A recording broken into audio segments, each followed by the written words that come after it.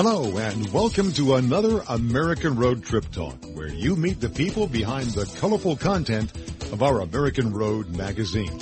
I'm Foster Braun, your host. All that glittered became gold when it came from Los Angeles, California, for most of the last century. Hollywood was the hub of America's movie, radio, and TV industry, turning Midwest girls like Jean Harlow into the Blond Bombshell in the early 20s. Today we're going to visit with Donelle Dadigan, founder and president of the Hollywood Museum. We featured her current exhibit, Harlow at 100, in our summer issue's Tunnel Vision section. But she has news about an even bigger exhibit going on through this fall. Before we get to that, and more details about the Hollywood Museum, we'd like to remind you that this October, there's a marvelous cultural event taking place in South Louisiana that you simply must experience. The Grand Réveil Acadien is a wonderful gathering of Acadians and lovers of participating in the continued expression of the native French language and culture exemplified in Louisiana. This unique celebration takes place October 7th through the 16th, 2011. Visit www.gra2011.org for more information. In a recent issue of American Road magazine, we took you out to California to a marvelous museum that is on one of America's great highways for the Harlow at 100 celebration that's going on there. The museum is the Hollywood Museum, and we are delighted to have on American Road Trip Talk Donelle Dadigan, who is both director and founder of the Hollywood Museum. Donelle, welcome to American Road Trip Talk. Well, welcome, Foster, and thanks for having me today. I'm so delighted to be able to talk to you because there are so many things going on at the museum. First, let's help orient people because a lot of our folks travel around the United States and love to find unique kind of places to visit. Tell us where you are located in Hollywood, California there. Well, the Hollywood Museum is located in the historic Max Factor building in Hollywood, California. And you all know Max Factor is the man who was the original makeup czar to all the movie stars. He was the makeup king of Hollywood. He made Marilyn Monroe a blonde, and Lucille Ball got her fabulous red hair in the very building where we have the Hollywood Museum today. So we've got great history attached to the building. And inside it, we have the Hollywood Museum, and we are at the corner of Hollywood Boulevard and Highland Avenue, right in the center of Hollywood. All right. Well, this is wonderful. Now, let's talk, if we could, because we wrote the article about the Harlow at 100, and I know you've got another one coming up that I want to talk about, another exhibit, which is an exciting one. But let's talk a little bit about that, because that will run through September. I wrote the article for the magazine. I was just fascinated at how brief a career she had, but what an impact she made.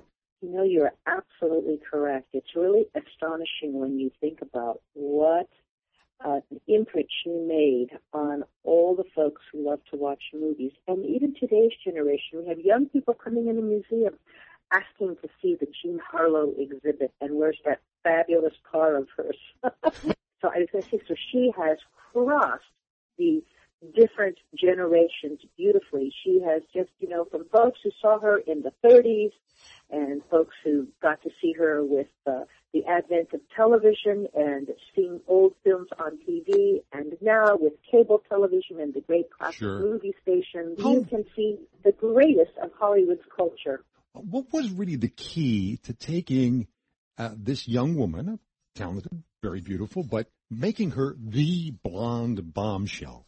Well, I think really what was key was that she was brought to Max Factor very early on. And I think that the powers that be recognized that she had some talent and that she was a quick study. And they wanted to turn her into something that was very distinctive. She was born a blonde, and she had blonde hair when she came to Hollywood. She came from the Midwest to Hollywood. But Max Factor took a look at her and decided to heighten her blondness. She was the first movie star to receive his newest invention, which was platinum blonde. From that, the craze began. Everyone wanted to have platinum blonde hair. That is fascinating. Now, you mentioned something, and I know there are people who are readers and listeners who are car collectors as well. Tell us what is special about the car. That car belongs to the collectors Clifford and Joyce Gooding. Okay. And they have been so generous to loan this car to us for the duration of the exhibit. And you know, some of the cars at the museum that are on display are part of the museum's permanent collection. But this Jean Harlow 1932 Packard Phaeton convertible is here only for the exhibit. And once again, I really have to thank the generosity of its owners. I wanted to give you, Donelle Dadigan, though, a chance to give our folks a sneak preview of another very special exhibit, I understand, that's coming up about another star, a woman with a quite different hairdo. Yes, and I like the way you said that, Foster. You know, it's Lucille Ball. And Lucille Ball, of course, was born not with red hair. She was born with, to quote her, mousy brown hair. But in the late 20s, she came to Hollywood as a blonde. It was not her best look, but it was popular. And Max Factor, when she began at RKO, they worked and they were thinking about what color. She went back to her natural brunette color. She became a brunette. And then with the invention of three-strip Technicolor film in the mid-30s, they experimented with red hair and Lucille Ball. And it was a winning combination. Oh, my goodness. Now, when will that exhibit begin and how long will it go? I'm so glad you asked. It just started this weekend. And we are thrilled to have it here, and it will go through November. As somebody who founded the place, tell me what some of your favorite corners of the museum are. Oh, well, you know, as president of the museum, I shouldn't tell you my favorite. But I'm going to tell you. I am thrilled to say that we have Cary Grant's Rolls Royce, a 1965 Silver Cloud 3 that has been completely restored from head to toe, including the custom red suede headliner. Oh. And it's an extraordinary car with silver and black exterior and with red suede headliner and beautiful red leather interior with black piping. It is a knockout. It's a real showstopper. And to think that Cary Grant drove this car. Oh. I think in addition to that, you know, it's the Marilyn Monroe outfits that we have, her personal clothes, the costumes from her movie. We even have the dress that she wore on her honeymoon with Joe DiMaggio, entertained the troops in the USO in Korea in 1954. And that dress has been immortalized with thousands of photographs. And I think what's so neat about this dress is that she wore it not just one time or for 1 week like most of the costumes are in films, but she wore it throughout her lifetime. And in fact, when we received the dress, we could still smell the Chanel No. 5 on it. My.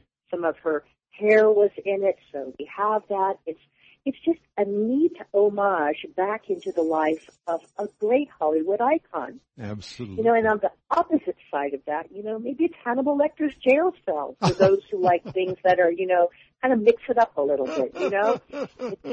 It's quite something. That's a big mix. You're right, Donelle. That's a big mix. But you're right. You have all sorts of things in there, including sand beetles from the Starship Troopers, Tommy Lee Jones' black suit from Men in Black, all the way down to, I think, boxing gloves signed by Sly Stallone for his 1976 Oscar-winning film Rocky. How many floors are there in the museum? Well, the museum is on 4 floors, plus we have a top floor that we do special presentations and private parties, and lots of entertainment industry parties are done up there. But the museum is 4 floors, including the basement where Hannibal Lecter's jail cell is there. And once upon a time during Prohibition days, that basement was used as a bowling alley and speakeasy.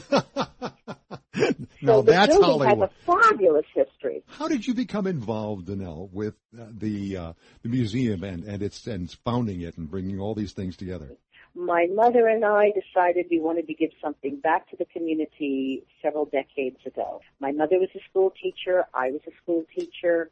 And we knew that one way to give back was to maybe to teach people what we have to offer. And I thought, well, what's the best, representation of Los Angeles? And, of course, it's Hollywood, the entertainment industry, films, television, radio, all the different forms of entertainment media that there are.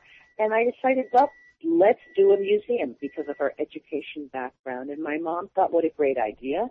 We looked and we thought the best location would be in Hollywood.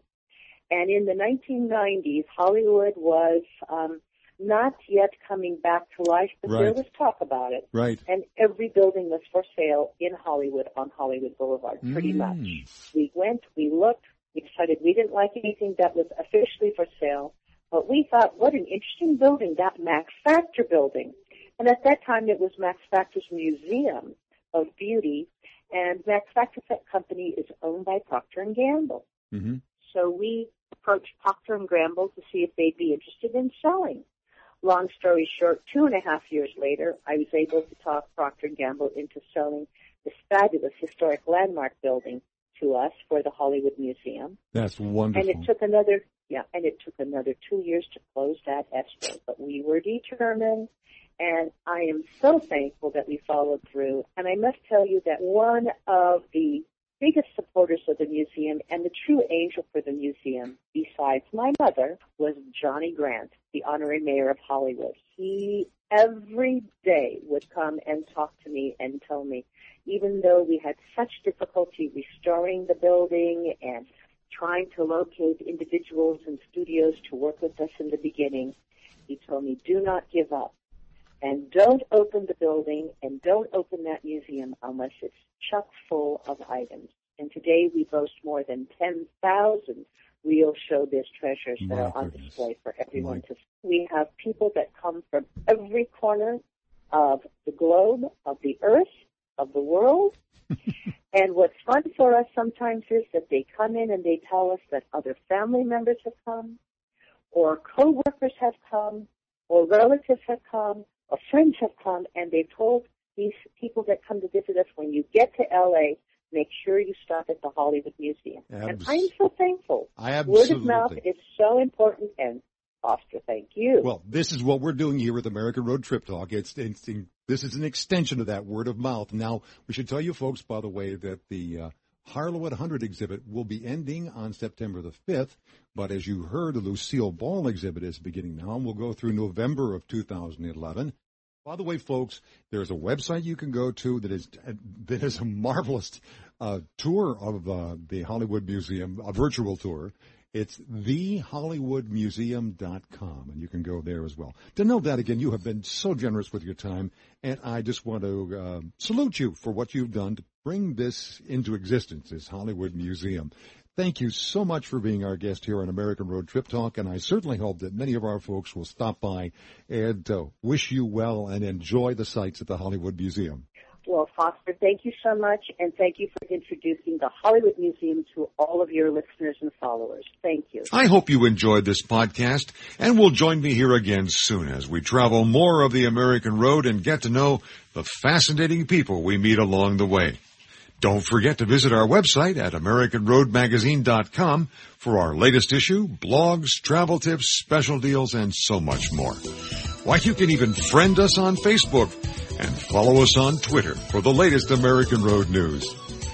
For the American Road Magazine, I'm Foster Braun, reminding you that the joy is in the journey.